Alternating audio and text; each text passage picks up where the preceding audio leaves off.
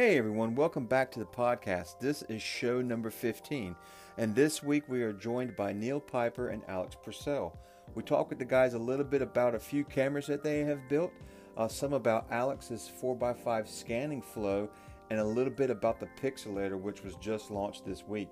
Diane Peterson was going to be our guest this week, but she's not feeling the best, so we all hope she's feeling better and can join us soon. So Diane, hope you're feeling better.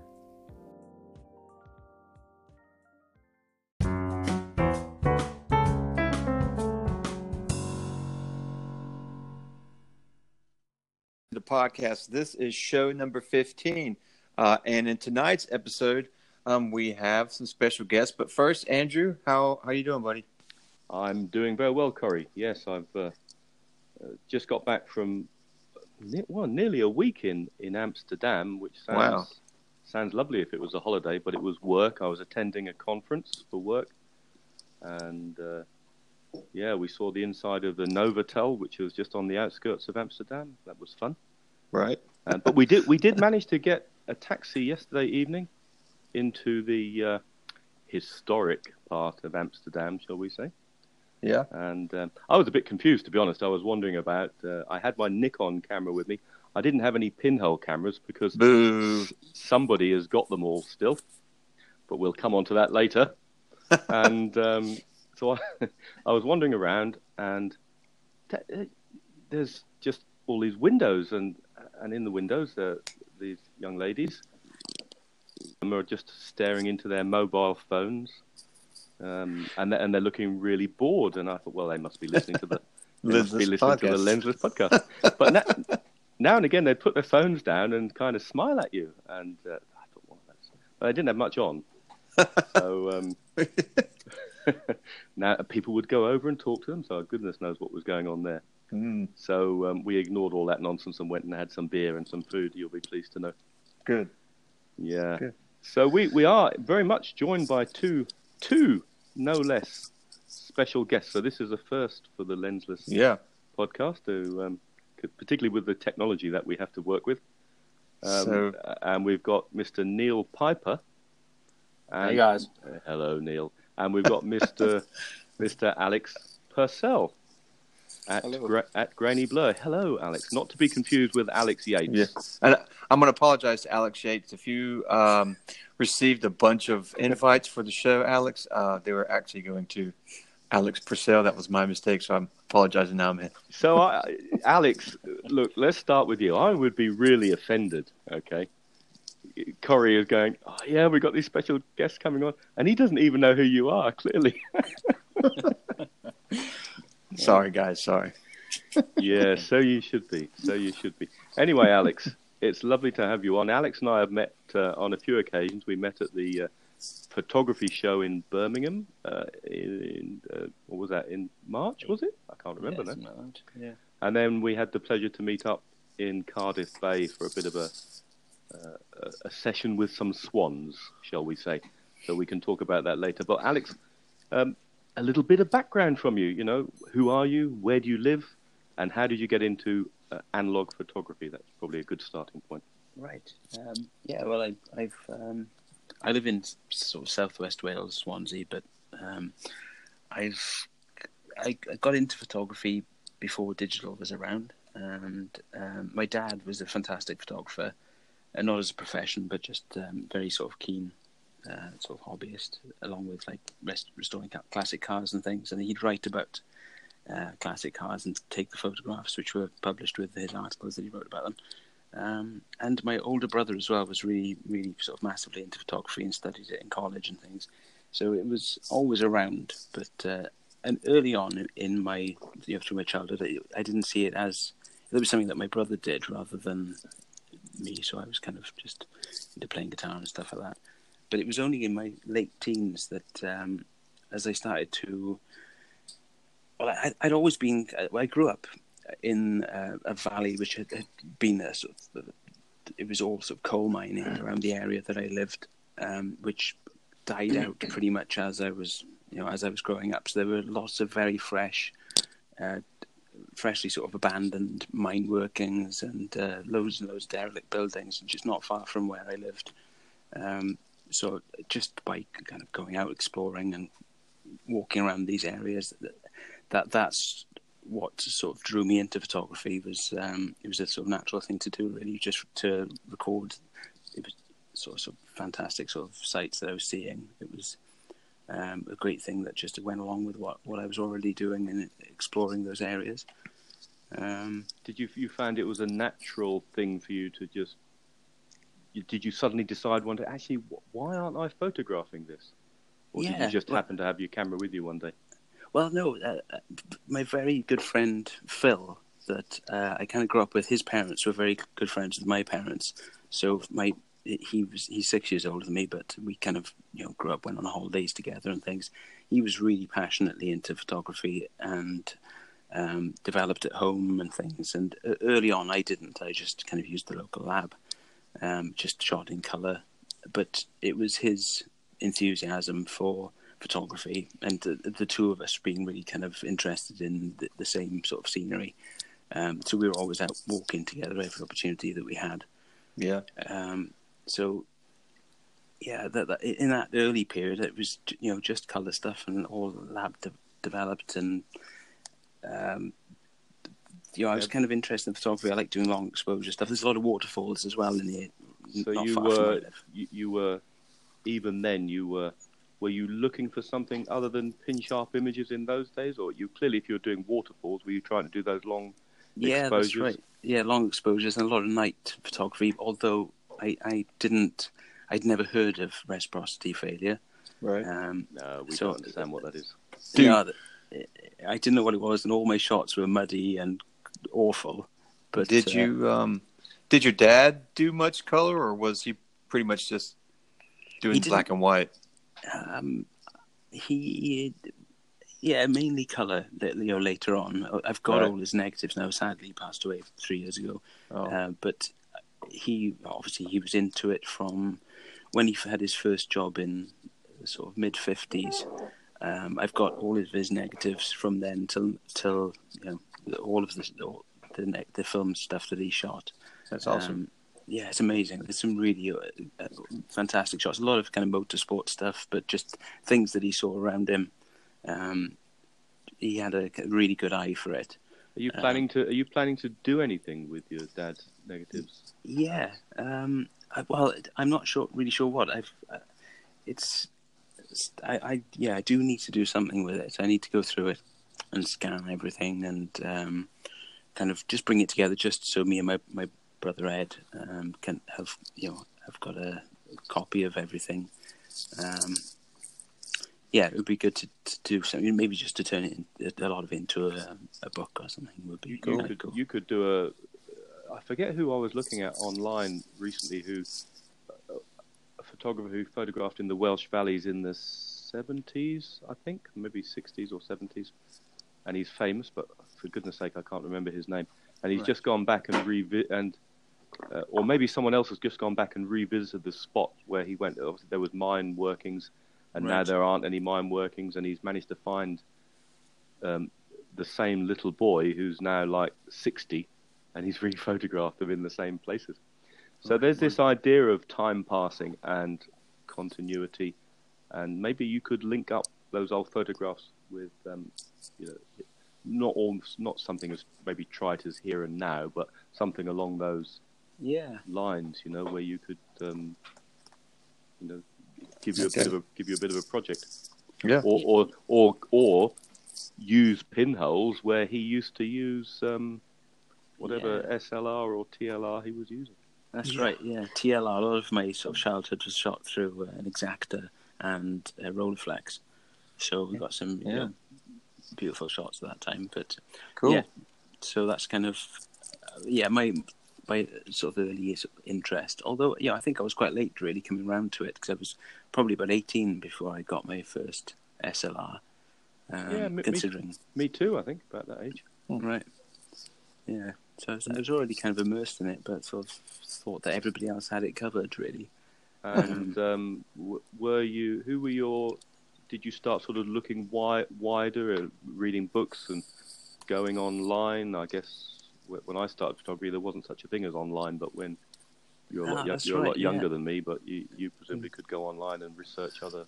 I don't think I had the internet back then, so this was sort of pre 2000, and I don't know at what point I got the internet. And but Andrew, you had stone tablets, so it was there, right? Oh, did you know?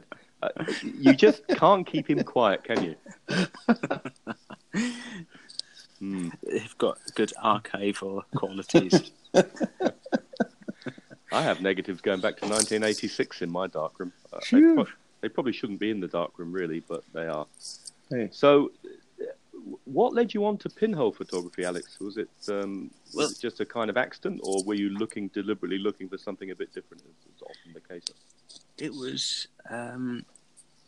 my dad left me 2 cameras, and I had them kicking around for a while, and I thought, what am I going to do with them? I'd gone through my digital dark ages, which had just seen my enthusiasm plummet to the point where I was just like, Instagram sort of helped in a way that I was seeing how things could look, with different, without just using the one sensor of whichever camera you had. But yeah, I thought, well, I can't sell these cameras unless I've actually run a film through them. And one of the cameras was a Nikon F301, which is just a sort of consumer SLR. So yeah, I was given a roll phone by my mate Phil, and went out and shot that roll, got them developed, and the guy at the local photography shop who does the sort of C41 stuff for me, he said, as he gave me the negatives, he said, there's some good shots there, and was just quite positive about it. And just a few people who'd kind of given a little positive nudge on it, kind of, I don't know, it was just had quite an impact, I think. I mean, when I saw the shots, I thought, yeah, they do look really good. And I realised that I'd spent so much time with digital, kind of getting frustrated, trying to make it look interesting and, like the look of it. It was already done if I just shot film. Mm-hmm. And that was a real eye-opener. I just thought I was all of a sudden hooked. Why search for the look of something like film using digital, which is fine. It has its place. I'm certainly not anti-digital. Why not just use film if that's the look? That's you want? right. Yeah, for what I'm doing, it was. It just hadn't occurred to me until I saw the shots myself. I thought, oh God, this is actually, this is what I've, what I've been looking for, really.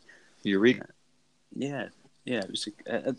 So that got me shooting film, and I ended up buying a few cameras on eBay and things. But then about 6 months later, just getting more and more into it, really, I was searching through, looking through things on Flickr, and I stumbled across some pinhole shots by, I don't know how to pronounce his name, but I've Corey Cannon? Yeah. That was shortly It would after. have been Flickr. The first guy I discovered was somebody in Sweden called, he goes under Nyman Photo.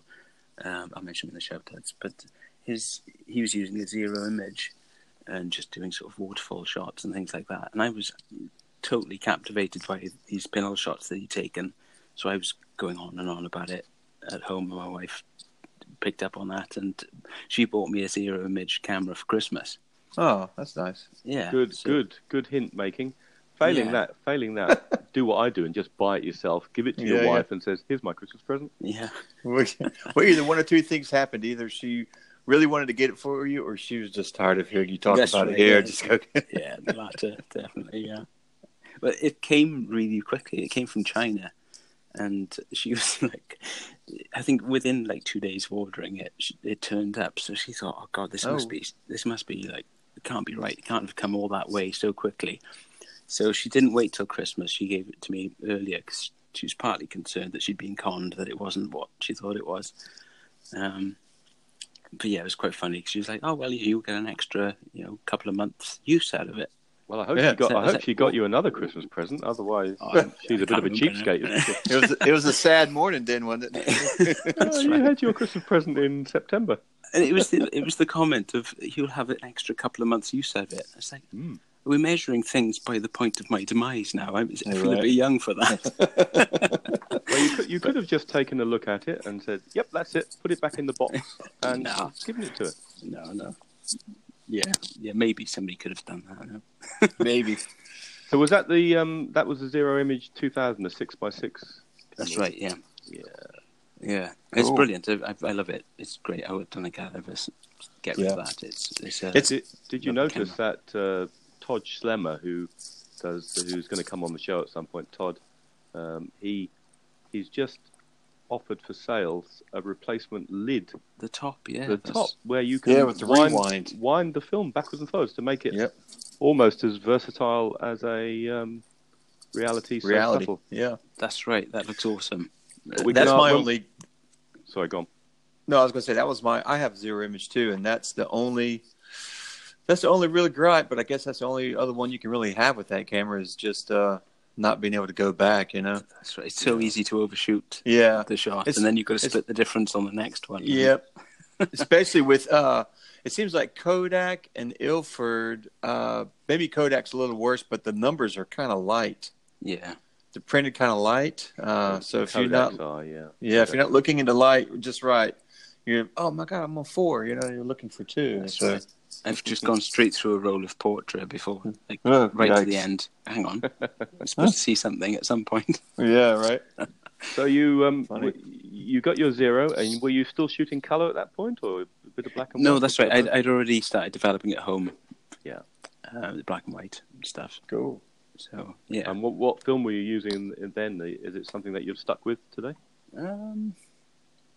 Trying to think now. Yeah, lots of Ilford, really. Well, I suppose HP5.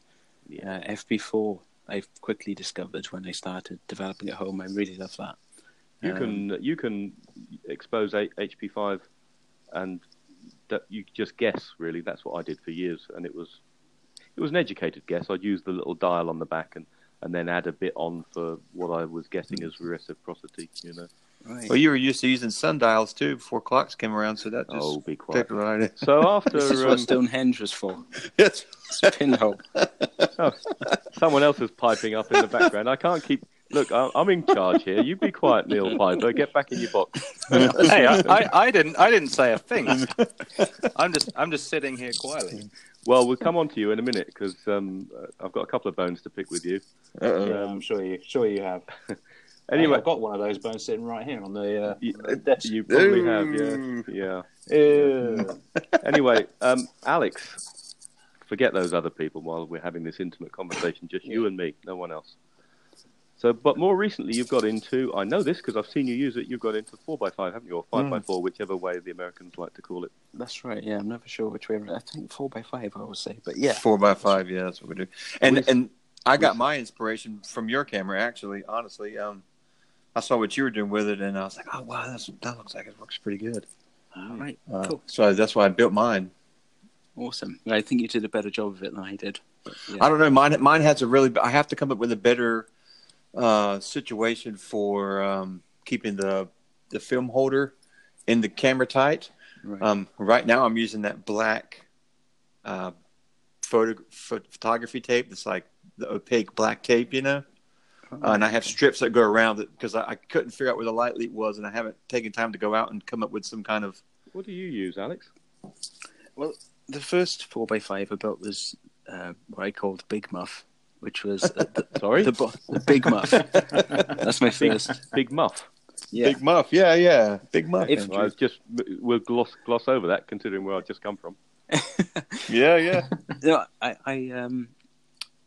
play guitar as well, and there's a particular distortion pedal, it's called Fuzz pedal, which is the Electro Harmonix Big Muff, which I bought probably 20 odd years ago, and it came in a plywood box. And I thought at the time, oh, that's just a fantastic box. I'll put it to one side. There'll be a use for that at some point. And then, eventually I was looking for something to make a pinhole camera out of, and it was just about the right size. And it's got the logo printed on it and things. So it was that was the reason for calling it that. But yeah, that one was, I just used thin wooden strips to build it out to the right size to fit the 4x5 holder.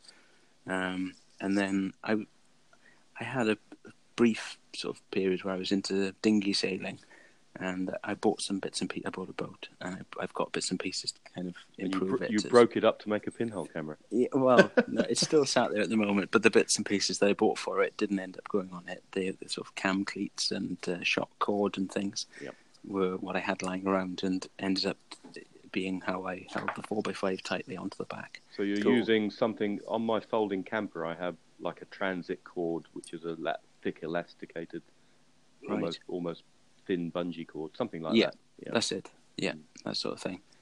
But the second one I built was, that first one, Big Muff, I spent a little while, after buying the Zero image, being given the Zero image, my good old mate Phil gave me a Holger wide, the WPC pinhole. Which he That's had an amazing camera. If you can ever get your hands on one, you should really get one, and no matter what you do. Okay. This Stop is it, please. Contentious issue, I know. So I was given one, and Phil was very generous like that, and that was great.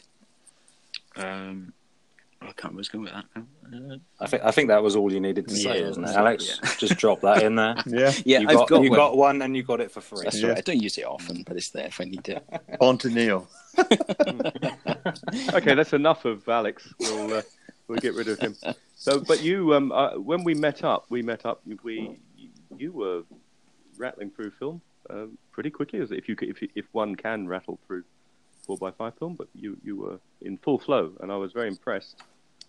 And you were even using it to photograph swans, if I remember correctly. Right. Yeah, that's right. And sheep. And sheep. That's right. You have to hold those sheep steady. Okay. Well, there's more sheep than people in Wales, so if you're going to go out and shoot portraits, if sort of 3 out of 4 aren't of sheep, then you're misrepresenting them. Definitely. Well, if you get their back legs and shove them in your wellies, then you can if you just lean over the sheep, you can hold the pinhole camera in front of the sheep, and it'll be fine. That's technically an action shot, right? Well, depends if you have somebody there with a video camera. Yeah. But were you experimenting with paper negatives first? Look, stop it. Yes. Will you stop bringing the show down to the gutter, Corey Cannon? Were you experimenting with paper negatives to start with? No, I first bought Phil again. He gave me some Fomapan, which he hadn't used. 100 ISO 4x5 Fomapan. So that was what I got through first of all with my holders. Although actually, no, I did try some paper at some point with one of the 4x5s. Can't remember which one that was. But I didn't have much luck with it because it was multi-grade, so it was either black or white. Yeah, there was nothing in between, and I didn't really understand why. So I just struggled with it a bit, got a bit frustrated with it. Then eventually, you should be able to get tone, shouldn't you, with multi-grade paper? Well, it seemed I did some tests where you kind of do 2 seconds and expose a bit more paper, do another 2 seconds, and it was either there was a point where it was completely black or completely white with white light. I think it's the fact that you need to put a filter in to help with it, get those tones out of the middle. Yeah, or maybe you. Certainly with some of the direct positive paper, you need to pre-flash it, so you give it a little bit of light just to get through the threshold of the latent image. That might help as well. I don't know with paper. Definitely. When I started, I didn't know anything about pre-flashing, but that kind of makes sense now. But, yeah. Well, we'll move away from pre-flashing as we've already talked about sheep. And your trip to Amsterdam, so. Neil. Neil. Should we drop Alex? Yeah, should we drop Alex? It's probably a good idea. First of all, though, have you good job, Alex. Neil, you've been sitting. Yeah, good job, Alex. You've been sitting there quietly in the background. You got any? Hello, by the way. But have you got any questions for Mr. Purcell that we've missed in our? No. Well, I was just thinking, Alex. We spoke briefly about the use of graded paper, didn't we? Yes. Did you try that at all? Yeah, I did. I ended up buying some grade 2 Ilford paper, which has been much better for paper negatives and contact sheets as well. Right. I was going to say I bought, I think probably on your advice, some of the grade 2 Ilford stuff and was using that for paper negatives, and that was a lot they were still quite contrasty, but there was definitely more than just black and white. Right. It worked a lot better. Yeah. Anyway, Mr. Neil Piper. Sorry, did I cut you off there, Alex? No, it's all right. Yeah, I was just going to say, when I did those tests where you kind of look for like 2 seconds exposing more and more of the paper, doing that with the graded, you had a nice, consistent kind of gradient of tones across the paper instead of just half black, half white. Yeah. So, yeah, it was definitely a better option for... So you'd contact recommend... lenses. Have you used the graded paper in your pinhole camera, did you say? Or Yes, yeah, I have, and I've used it in other like tin. I found a tin box in the cellar which was perfectly 5x7.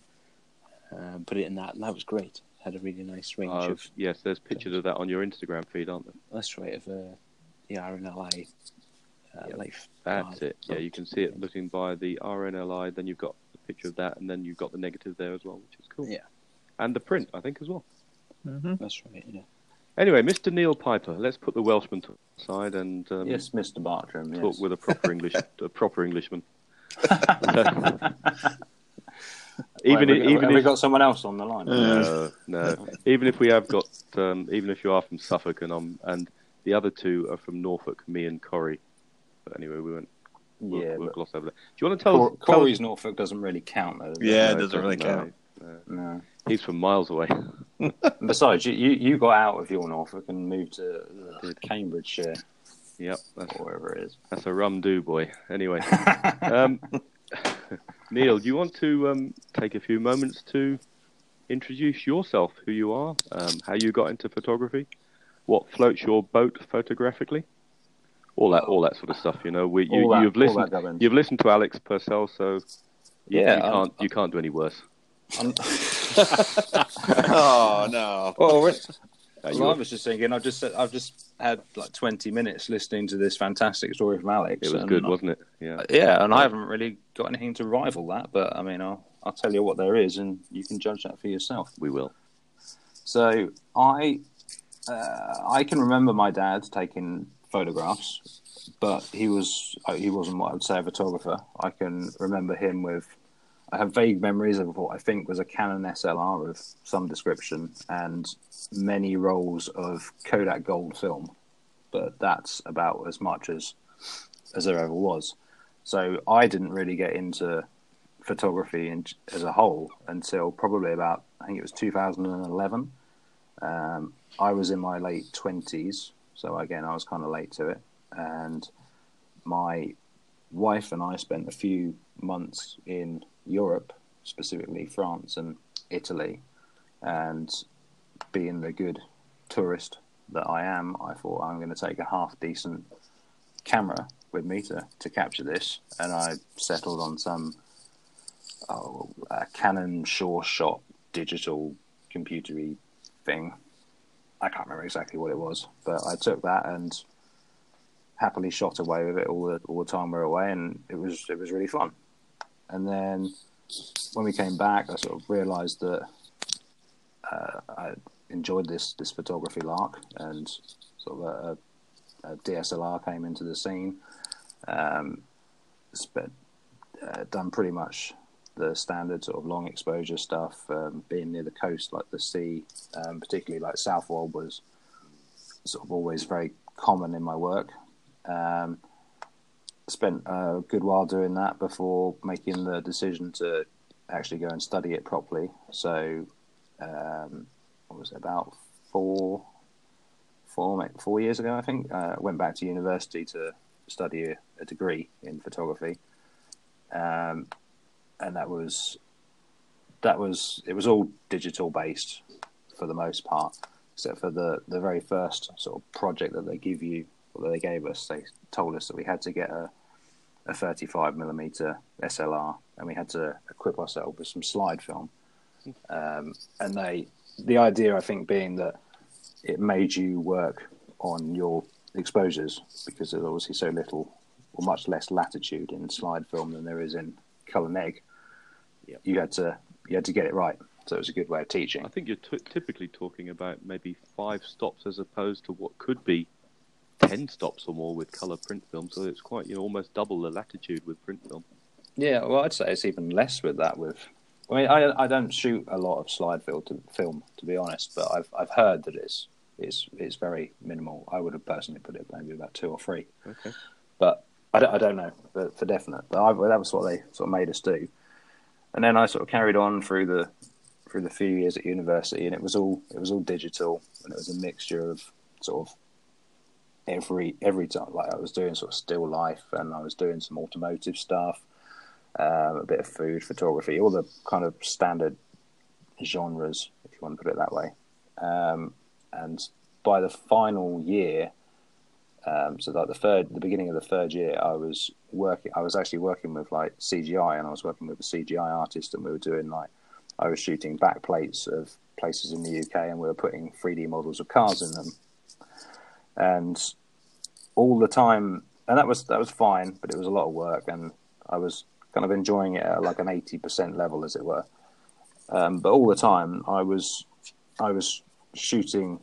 I picked up an OM1 that I'd been given randomly by a neighbour, and I'd been shooting this just sort of on the side, not for university, and I was really enjoying that. And I had like a big conversation after or before like my big final project for university with one of my tutors, and he was like, why are you not shooting on film? You clearly like this method. Why aren't you doing it? And I didn't really have an answer, so I just sort of went into it and shot my final project on film. So it was all shot on my OM1, and I think maybe my AE one as well, and that's still up on my website. And then as far as Pinhole, there's another tutor there, and he shot a lot of pinhole work, a lot of large format pinhole work. And I'd heard this term pinhole photography banded around quite a lot. I didn't really know what it was, and I sort of spoke to him about it, and I was like, "Oh, that seems kind of cool." Like, so you're telling me you can make a photograph with nothing more than a sealed box and a small hole, and that idea really sort of resonated with me. And the first pinhole camera that I sort of got was one of those. It was a little kit off of Amazon, and I've actually got it still sitting here with me. So it's like you buy it in like several pieces, and it clicks together. You put a 35mm cartridge in one end. It's got a piece of tin foil to make your pinhole with, and that's simply all it is. And I used that for a little while, and to be honest, the pictures that came out of it were proper garbage. But it was enough, and that wasn't just my photographic skills. It's a piece of garbage, but that was enough to sort of plant the seed of, hey, there's something really cool here that I like in pinhole capture. But again, that was kind of put aside, and I started I finished my degree, and I started a master's level degree, and that was a lot more theoretical.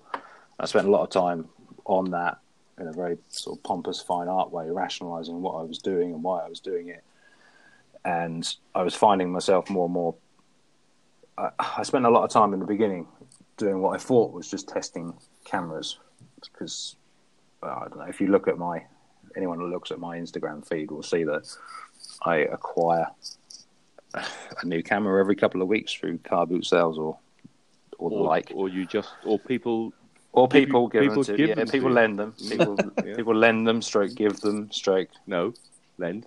Stroke. Anyway, carry on. Ethics.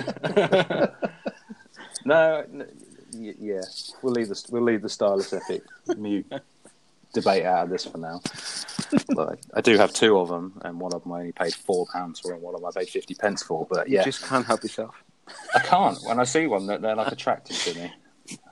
One of these days, I'll pass one of them on, but probably not. So, where was I then? Yeah, so I was.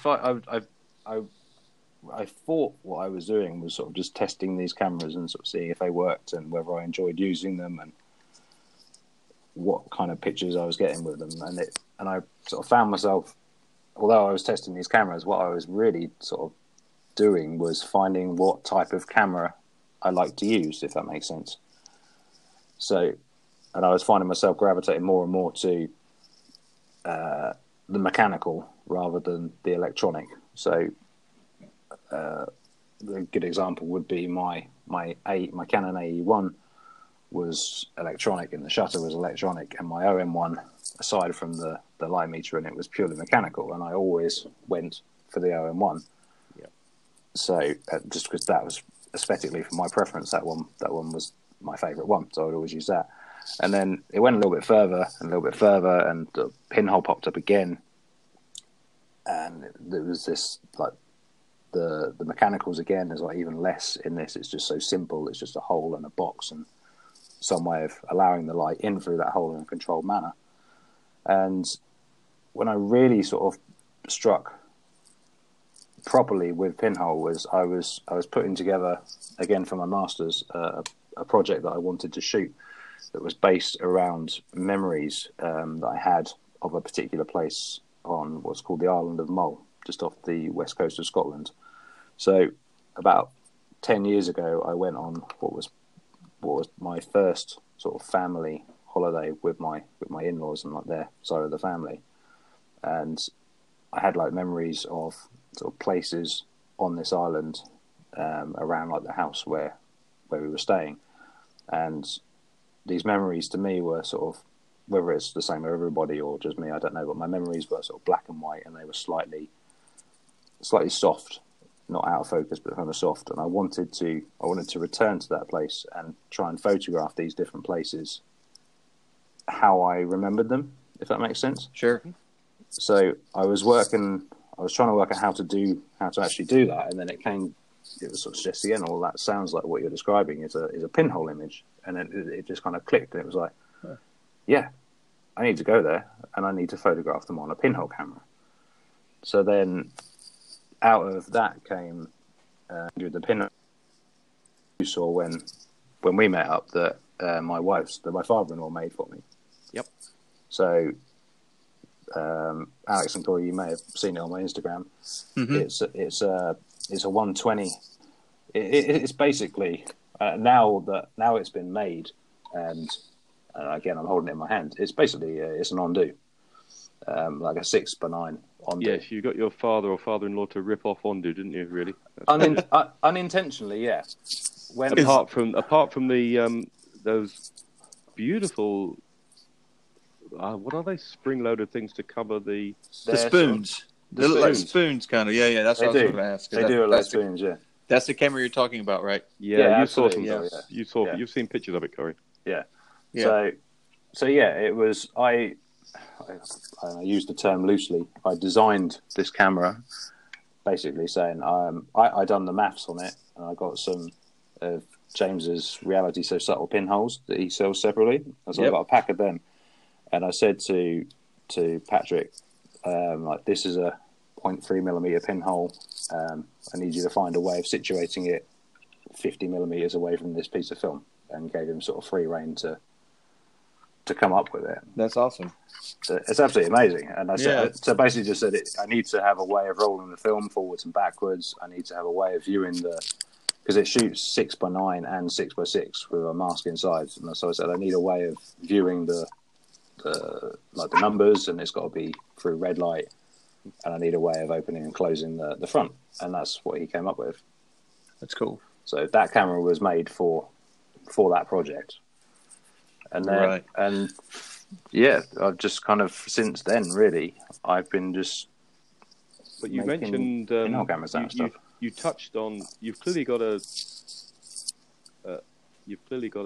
area that you keep being drawn back to. For me, it's the fens, and for you, it's that sort of the coast and the beach, and I guess Aldborough, Southwold.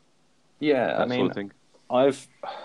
I've been sort of wrestling with this idea myself. Like, I have always been drawn to it, and it's because it's I was born in this area, and I've never left. So it's all I've always lived no more than about 15 minutes away from that whole coastline. So I guess, yeah, there's an element of I'm drawn to it and I want to photograph it. Yeah, absolutely. What I love, and now, Corey, there's a brewery in Southwold called Adnams, Adnams. Now, my favourite happens to be a tipple called Ghost Ship. That's my favourite. horrible stuff. But yeah, Really? Well, what I love is that you've taken one. You can buy these kegs if you go into the supermarket or you go into the Adnams Brewery shop just off the high street in Southwold. Southwold is in the county of Suffolk, where Neil comes from, Corey, and it's right over on the east coast of England. I've been there before. Next to Norfolk. yeah, you have it. Which is where where the other Alex comes from. This gets really confusing. Yeah. Anyway, he's from Norwich, isn't he? So Neil has drunk all these 8 pints of... No. Neil's father drank those 8 pints or whatever, and I just said, "Oh, when you're done with that, I want to make a camera out of the keg, please." So you've taken this Southwold beer keg, and you've plonked it in parts of Southwold and Suffolk, and made images, which I think is so brilliant. That's awesome. Yeah. And the thing I like the most about Pinhole also is everyone who describes it and talks about it when they first got into it is kind of like this thing, like you got hit in the head with a board. You know, it's like you were looking for something, and as soon as you found it, and that's the same way with me when I found Pinhole. It was like, boom, this is, what's going on here? And you automatically are just like, it just takes over, Everybody's story is kind of that same way about finding. It's like the clouds moving away and you discovering something, for whatever reason, but it just seems to completely come to the front of everything else and absolutely just kind of take over. It was the sort of realization, like I said, that you can make one if you can make it light tight, you can make a camera make a pinhole camera out of it. That was the same thing with me when I first kind of rediscovered Pinhole, I guess. I was the same way because I had been doing the whole digital thing of lens sharpness and lens test and put it on a tripod and used a delayed timer and all, and all this kind of stuff. And then all of a sudden I was like, all you need is I was like, what's going on? You know what I mean? Like, I looked at it, I kind of approached it kind of apprehensively at first, but then all of a sudden I was like, all you need is just a box. You know what I mean? Yeah. I was like, this is just blowing my mind right now. One of the I didn't mention this one. One of the first ones that I actually, because another thing that sort of blows me away is that you could, if you've got a dead camera, chances are you can turn that into a pinhole camera. Yeah, if the film mechanism. Yeah, if the transport mechanism is fine. Yeah. So I got again around one of my car boot sale wanders, I found an old, I think it's like a 1950s. It's an Ensign full view. Do you know what they are? Yeah, I'm looking at a picture of it now on your Instagram, I think. No, of course you are. That's a bit random. So it's for, I don't know if you'd call it a faux TLR. It looks a bit like a Cyclops. So you look in through the top of it. It's got like a glass window, and it looks out through a circular window on the front. It's got a curve to the top, isn't it? Yeah, it has. Yeah, it's like a hammer out to sort of finish. Yeah, absolutely. That's the thing. It's beautiful. Yeah, it's not. It's ugly as hell. Absolutely ugly as hell. But this one that I found at this boot sale, I sort of picked it up. I was like, that's a funny looking thing. Wonder what that is. And the shutter mechanism, the shutter and the actual taking lens all screw off of the front on one plate. And on this particular one, it looked like someone had stood on it, so all the lens was kind of bust up. So the guy, I sort of picked it up and I was like, oh, it's busted. And he was like, oh, you can have that if you think it's any use. So I took it, and then this was the first one I actually made. So I took the lens sort of board off, and then sort of underneath that, the shutter is simply just a plate that should, when it works properly, just spring open and spring closed. But with all that, the lens and the sort of mechanism away, it's just a plate that you could slide out and slide in, or slide in, slide out of the way and slide back over. So I took that plate off and put like just a pinhole that I made out of a bit of a Coke can or something in there, and sort of put it all back together, and it worked. And I can remember the first sort of pictures I got out of that were like, wow. Yeah. I've just converted my first camera into a pinhole camera. And are they the images of the church and the inside of the church that you took with that camera? No, I don't think so. Oh, well, doesn't matter. They're just next to the photograph on your Instagram. I just wondered if they were the ones. This is a while ago. I think those ones were recently. Okay. But since then, I took it all apart and fitted again one of James's laser pinholes in it, and it's great. Awesome. I have a camera that I want to convert, but that's another story. Maybe we should have a session on it. Because I know, Alex, you've converted a folder, haven't you? Have you? I'm thinking of the right Alex, aren't I? It wasn't that. That was Toby, wasn't it? Oh, was it Toby? Toby. I think Yeah, it was that's Toby.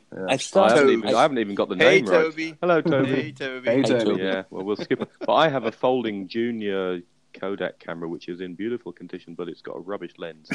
And I'm thinking of kind of breaking that apart and putting one of James's pinholes on it. I've got a folder that I started to convert to. I put a curved back on it by cutting up an old black bucket, the plastic from a bucket. I glued it inside and created That's a good idea. a curved sort of channel for the film to go over. That's awesome. I've ground to a halt with it though, but it's something I want to return to because I think it would be quite. Remind me not to have you come fix my boiler. Corey, I don't know if you want to take a bit of a break sometime around here. We've got some darkroom stuff to talk about and some shout-outs and what we've been up to, that sort of thing. Yeah, let's do that. We'll take a break and we'll be right back. Cool.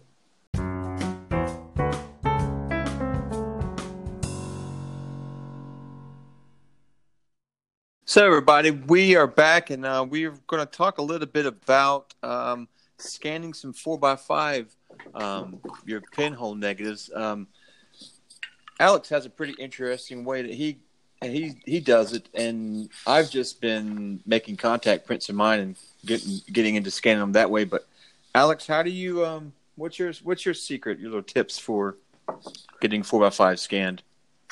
Yeah, I stitched them.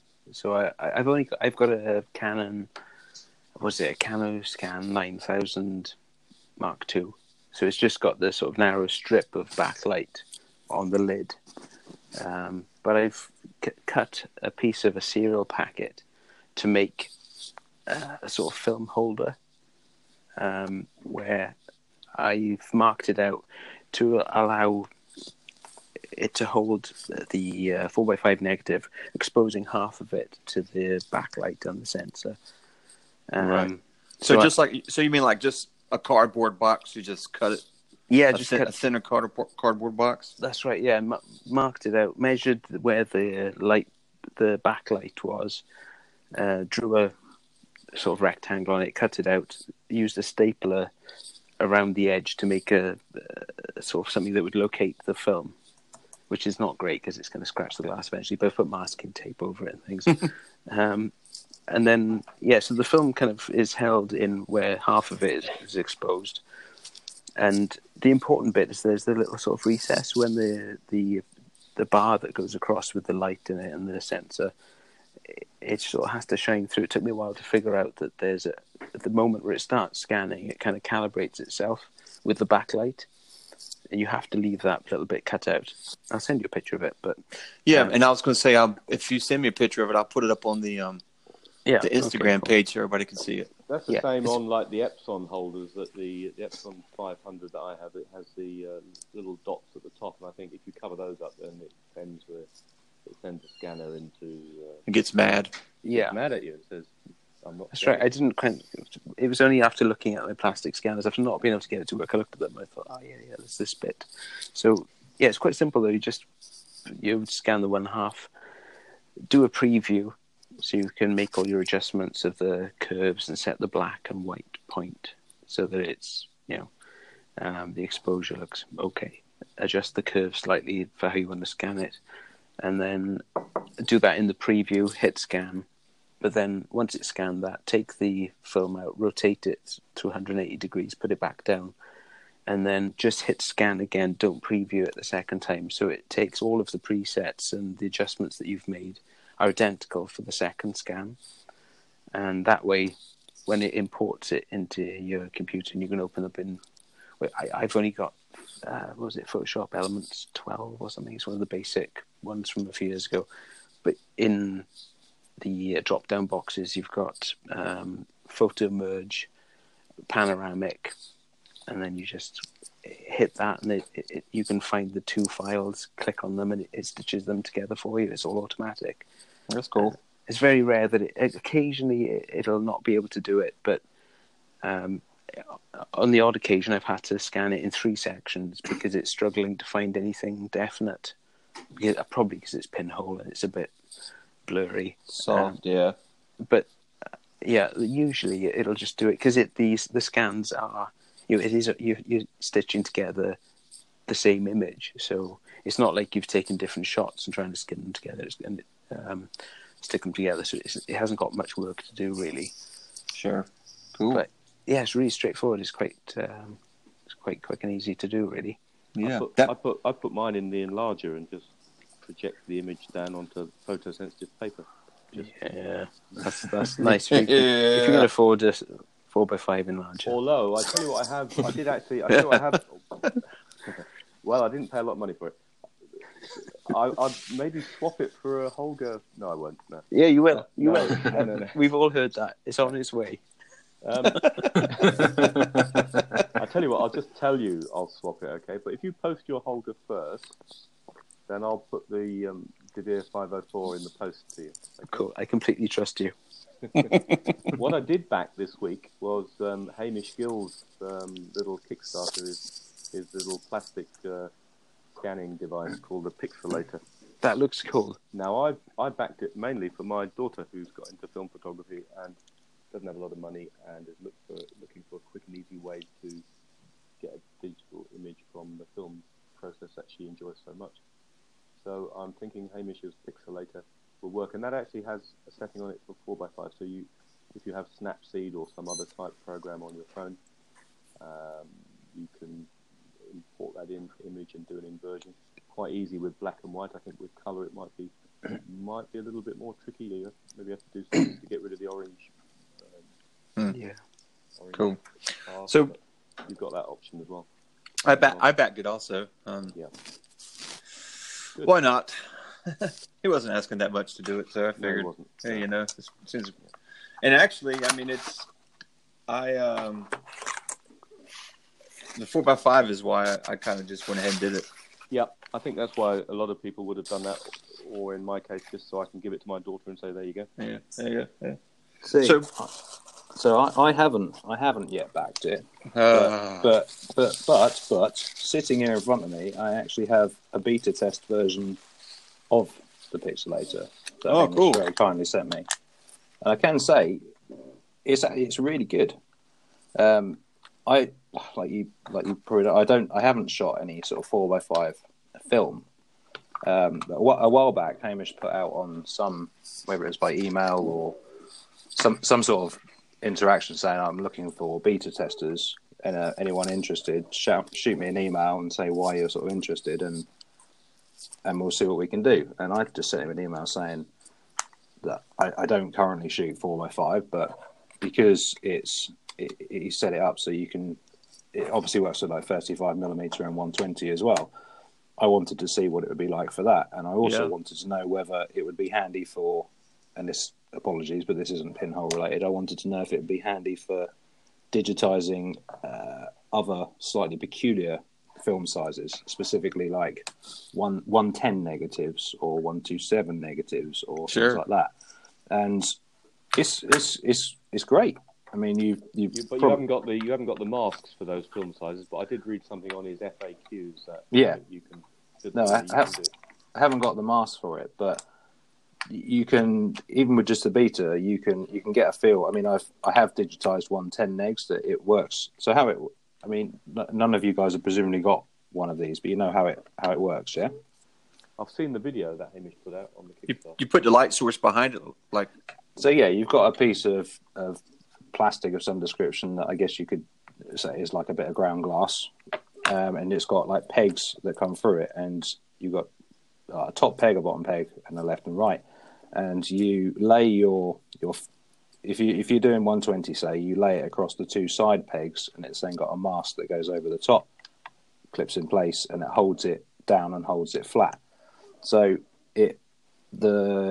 you obviously got the bottom edge of your strip of 120 sits on these two pegs, and then you've got little sort of slot-in masks that then mask off the rest of it so that you can focus on that particular frame. But as it stands, there's no reason why you can't sit any sort of roll film or size on those two pegs, and the plate then holds it down, holds it flat, and it does a fantastic job for what it is. I mean, I think the idea was that you'd use maybe a DSLR with a macro lens, ideally on a copy stand. I was using it last night with some 110 negs and on my tripod on a light box, and it worked great. Cool. Have you used it? Have you tried it? Just to my daughter, she doesn't have digital SLRs or macro lenses. Mm-hmm. What sort of how are you getting? What sort of results are you getting using your iPhone? Perfectly acceptable, to be honest. Not as good, obviously, as if you were using the quote unquote professional camera. But if you're wanting to digitize something quick for social media, absolutely fantastic, absolutely brilliant. Probably what she'll do. Yeah. I mean, you can. It works against any light source. I've got it in my hand right now. I'm just holding it in front of my MacBook Pro screen, and it works through that. I mean, you hold it up to the light, it works through that. I think in Hamish's video, he sort of puts it up against just a window. Well, you've got a window with a white piece of card, or I think maybe a white table, and the light's bouncing off that, isn't it, from the window? Yeah, no, it works absolutely fine. Is it just like an opaque bit of acrylic or something? Is it? Yes, yes, exactly. What type of plastic it is, I don't know. Go on to Kickstarter, Alex, when you get a minute, and type in Pixelator, which is spelt in a really weird way, or spelled Alex, it's spelled PIXL and then a hyphen and then LATR. Right. Yeah. Cool. And Hamish has still got maybe another 25 days on this, and I think he's after about £8,000 or £9,000, and he's up to about 36 or 37 now. Yeah, Andre on Negative Positives this week was, or today when I was listening, was talking about how it sort of smashed through what he wanted in like the first couple of hours or so. Yeah, it really did. It's absolutely amazing. But you see, you're not asking for a lot, and it's something really useful, and he's been working at it a long time because, he's gone through lots of different prototypes, and he finally nailed the design by speaking to his name's Steve, isn't it, who designed the Chroma camera, which is also made out of acrylic, the Chroma 4x5, 5x4 camera, which was a Kickstarter, and that blew through its target in a matter of days, I think. So he's taken some of the material and design knowledge from Steve to build his Pixelator. So I mean, I back these things automatically, nearly always, as long as it's not like thousands of pounds. Sure. No, so really good piece of kit, and like you say, it's got like the little sort of slot-in stand as well, so you can hold it up at an angle against a window or a window light or whatever, without actually having to hold it. Does a great job. And is that awesome. Is that your means of digitizing 4x5 negs, Neil, or did you have bits of cardboard tucked away somewhere? No, it's like I say, I haven't shot any 4x5 film yet. I've been. And Alex, just go back to what we were talking about in the earlier segment. Your homemade 4x5 pinhole camera that inspired Andrew also inspired my first one as well. Oh, right, wow. So basically, again, like Ashley's dad, my father-in-law, I gave him. I think I screen grabbed a picture of one that you'd put on Instagram and was like, again, here is a reality so subtle pinhole. Here is a 4x5 holder. Work out a method of holding them this distance apart. Right. This guy I know through the internet has made one that looks like this, and he came back with one for me. Cool. So you've inspired at least two people with that. Yeah, that's right. Alex, awesome. you're such an inspiration. Andrew, have you shoved your microphone into a pot of water? Sorry, no, I was. I'd let it drop away from my mouth. I said, "Alex, you're such an inspiration." Yeah, no, I was miles away, and I let the microphone drop away. Is that better? That is better. Yeah, That's better. Okay. Yeah, sorry. That's acceptable now, Andrew. Thank Well, you. compared with some of the sound quality, No, it's too close. Compared with some of the sound quality we've had in the last 15 weeks, it's not too bad. It's pretty good. Yeah, it is. Well, let's. What has everybody been shooting this last couple of weeks? I haven't really been doing very much, so I don't have much to say. So we'll let our guests talk. Yeah. Well, I've been using this really nice reality so subtle 6x6F. Oh, where did you get that from? I love mine too. I don't know. Some some random that I met on a major road in the middle of England gave it to me. Yeah. So how dodgy does this sound? At you sort of two guys hook up online to arrange to meet in a rather seedy Starbucks to talk about pinhole photography. Yeah. And there's a picture of the other guy's knees. Yeah, There is. Yeah. So I've nearly. I was when I was away this week and I was bored. I was online and I thought, I'm going to get myself some of that Rolly infrared. You know that gimmicky infrared stuff. Yeah, and I thought I've seen some R72 filters that aren't too expensive. There's one I might bid on eBay, but I shouldn't tell people that because it's not very expensive at the moment anyway. Oh, is it really? But yes, yeah. But I shouldn't have told you, should I? I don't have the money to go trawling eBay at the moment. No. You're I'm safe. banned from eBay at the moment as well. So how are you finding those? You as well. So I nearly bought some IR film and a nice 52mm filter, but I thought, well, I'm not sure that I'll ever see my reality so subtle camera again. Neil, you have to send it to me first. I'll send it to Andrew. I'm not sure. I'd love to, Alex, but I'm not sure it's actually going to leave. How have you been finding those two?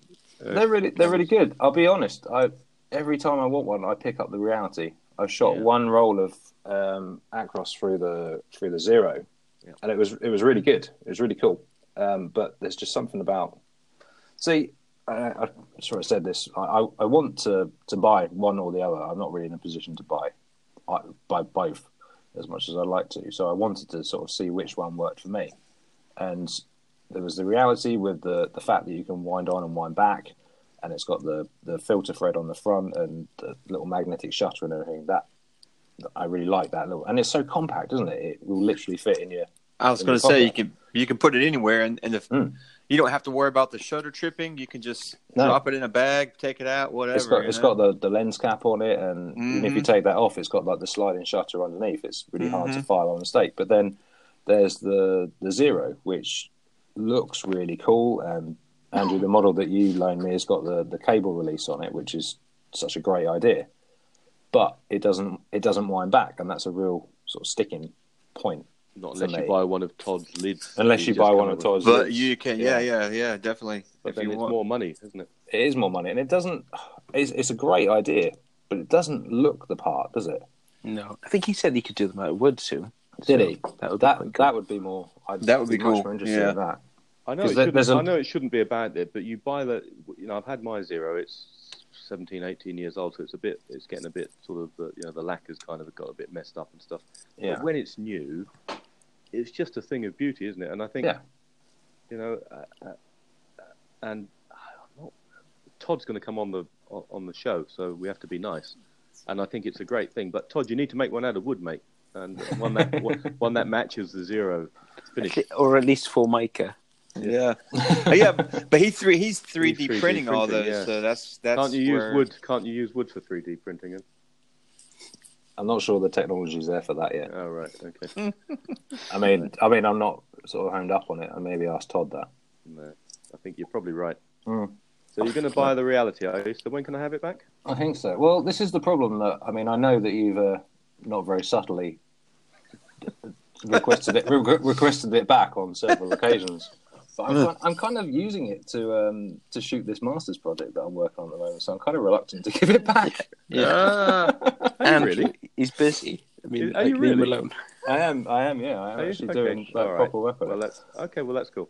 But as long as you're doing proper work with it, it's fine. I'm actually using my 6x12 quite a lot.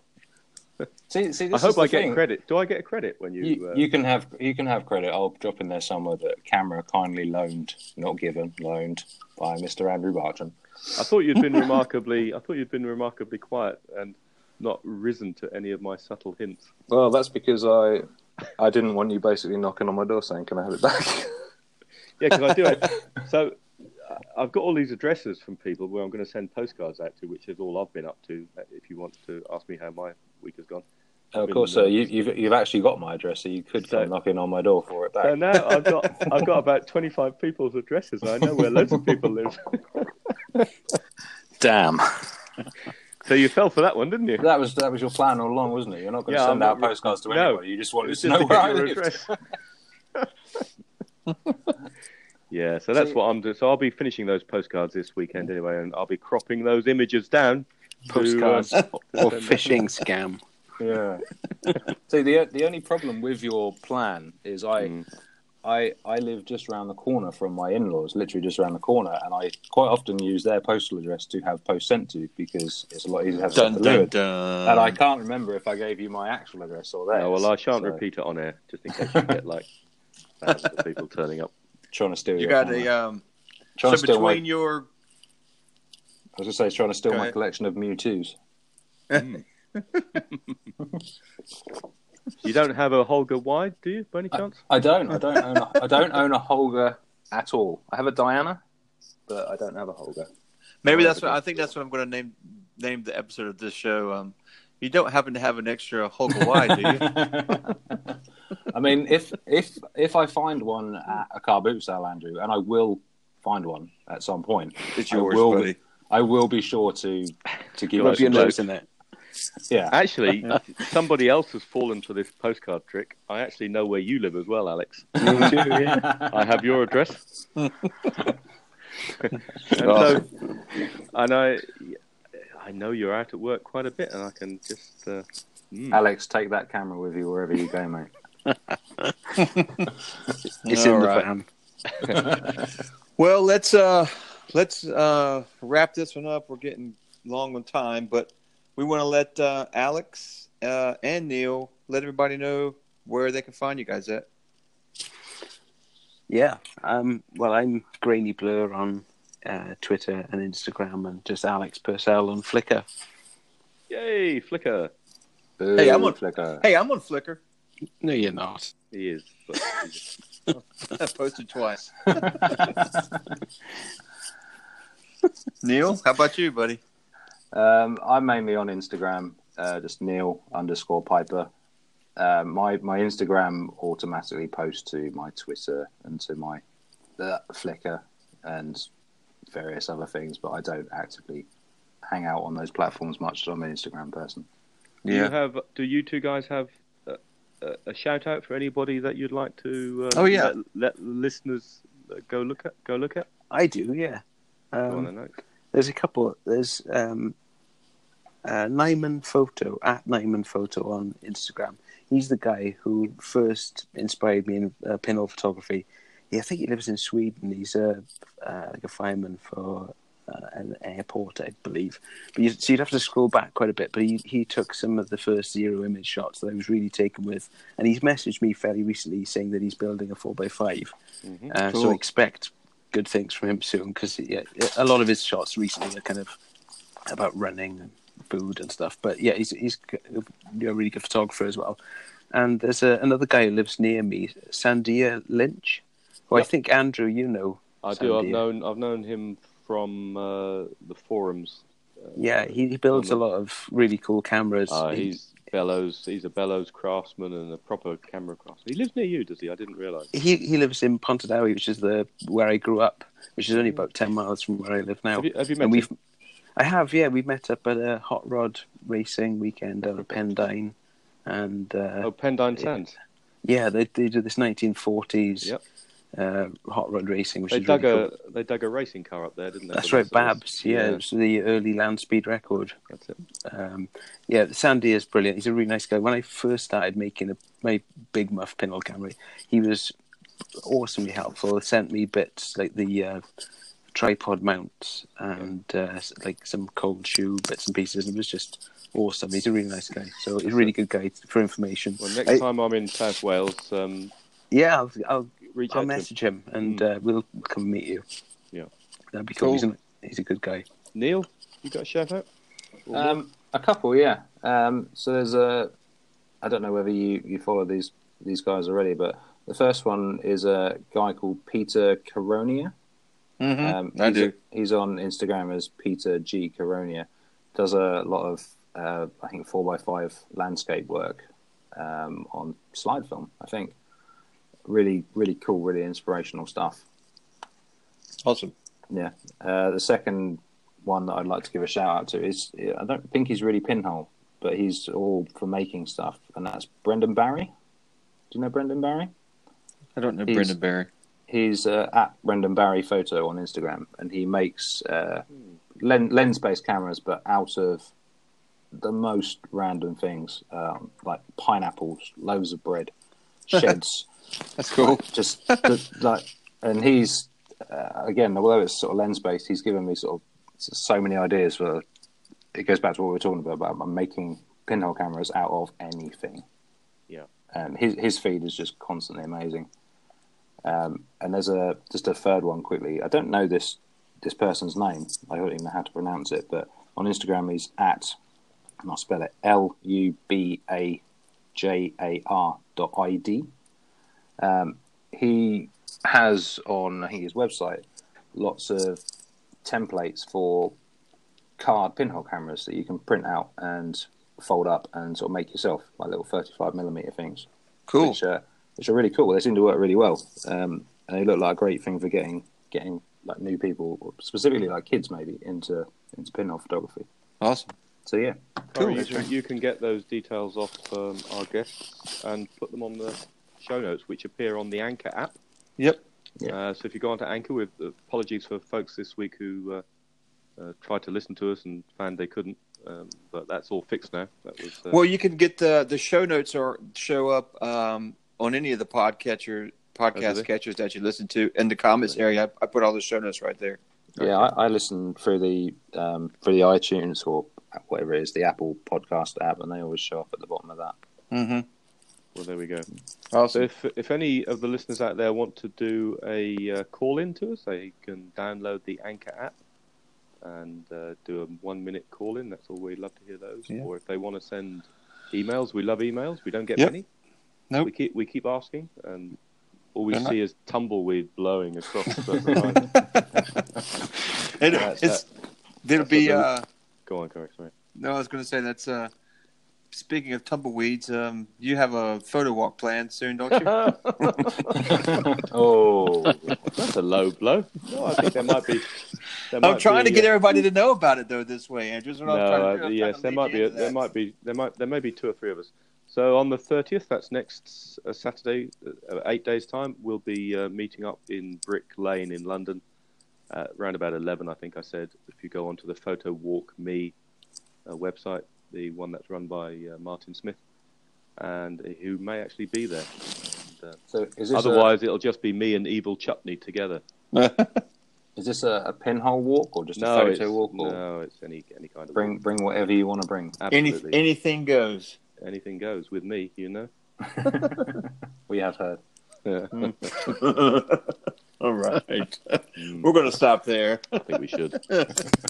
So if you want to have a look at find me, you can find me on Instagram at Pinhole Cannon, and you can also find the show on Instagram at the Lensless Podcast.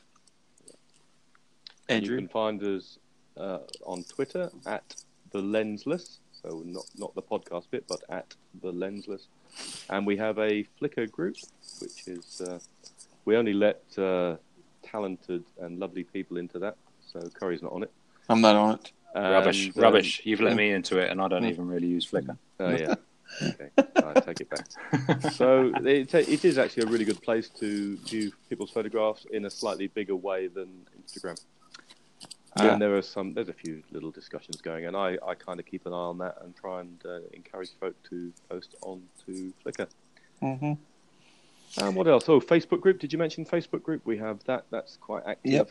And then you can email Corey at the Lensless Podcast at yahoo.com. That's right.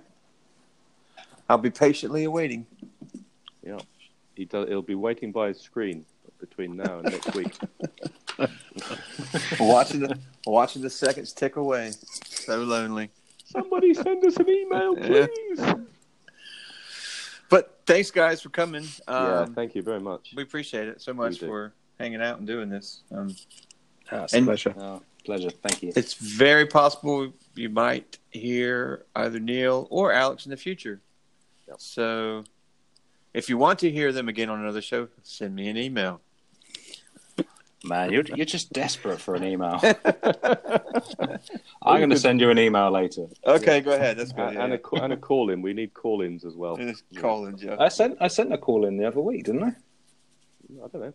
Yeah, I did, because I was thanking you for loaning me your beautiful cameras. I put it on the show. Yes, you did, yeah. I put it in the show. Yeah, you did. Yeah. Yep. You heard it. I did, yes. Well done. Is that it then? Alrighty. That's it, yeah. Hope everybody has a great week, and we'll talk to everybody soon. Thanks for hanging out and listening. Shoot pinholes, be nice. That's the hashtag. Yeah. Shoot them and be nice. Bye, everybody. Take it easy. Bye. Thanks. Bye. Cheers, bye.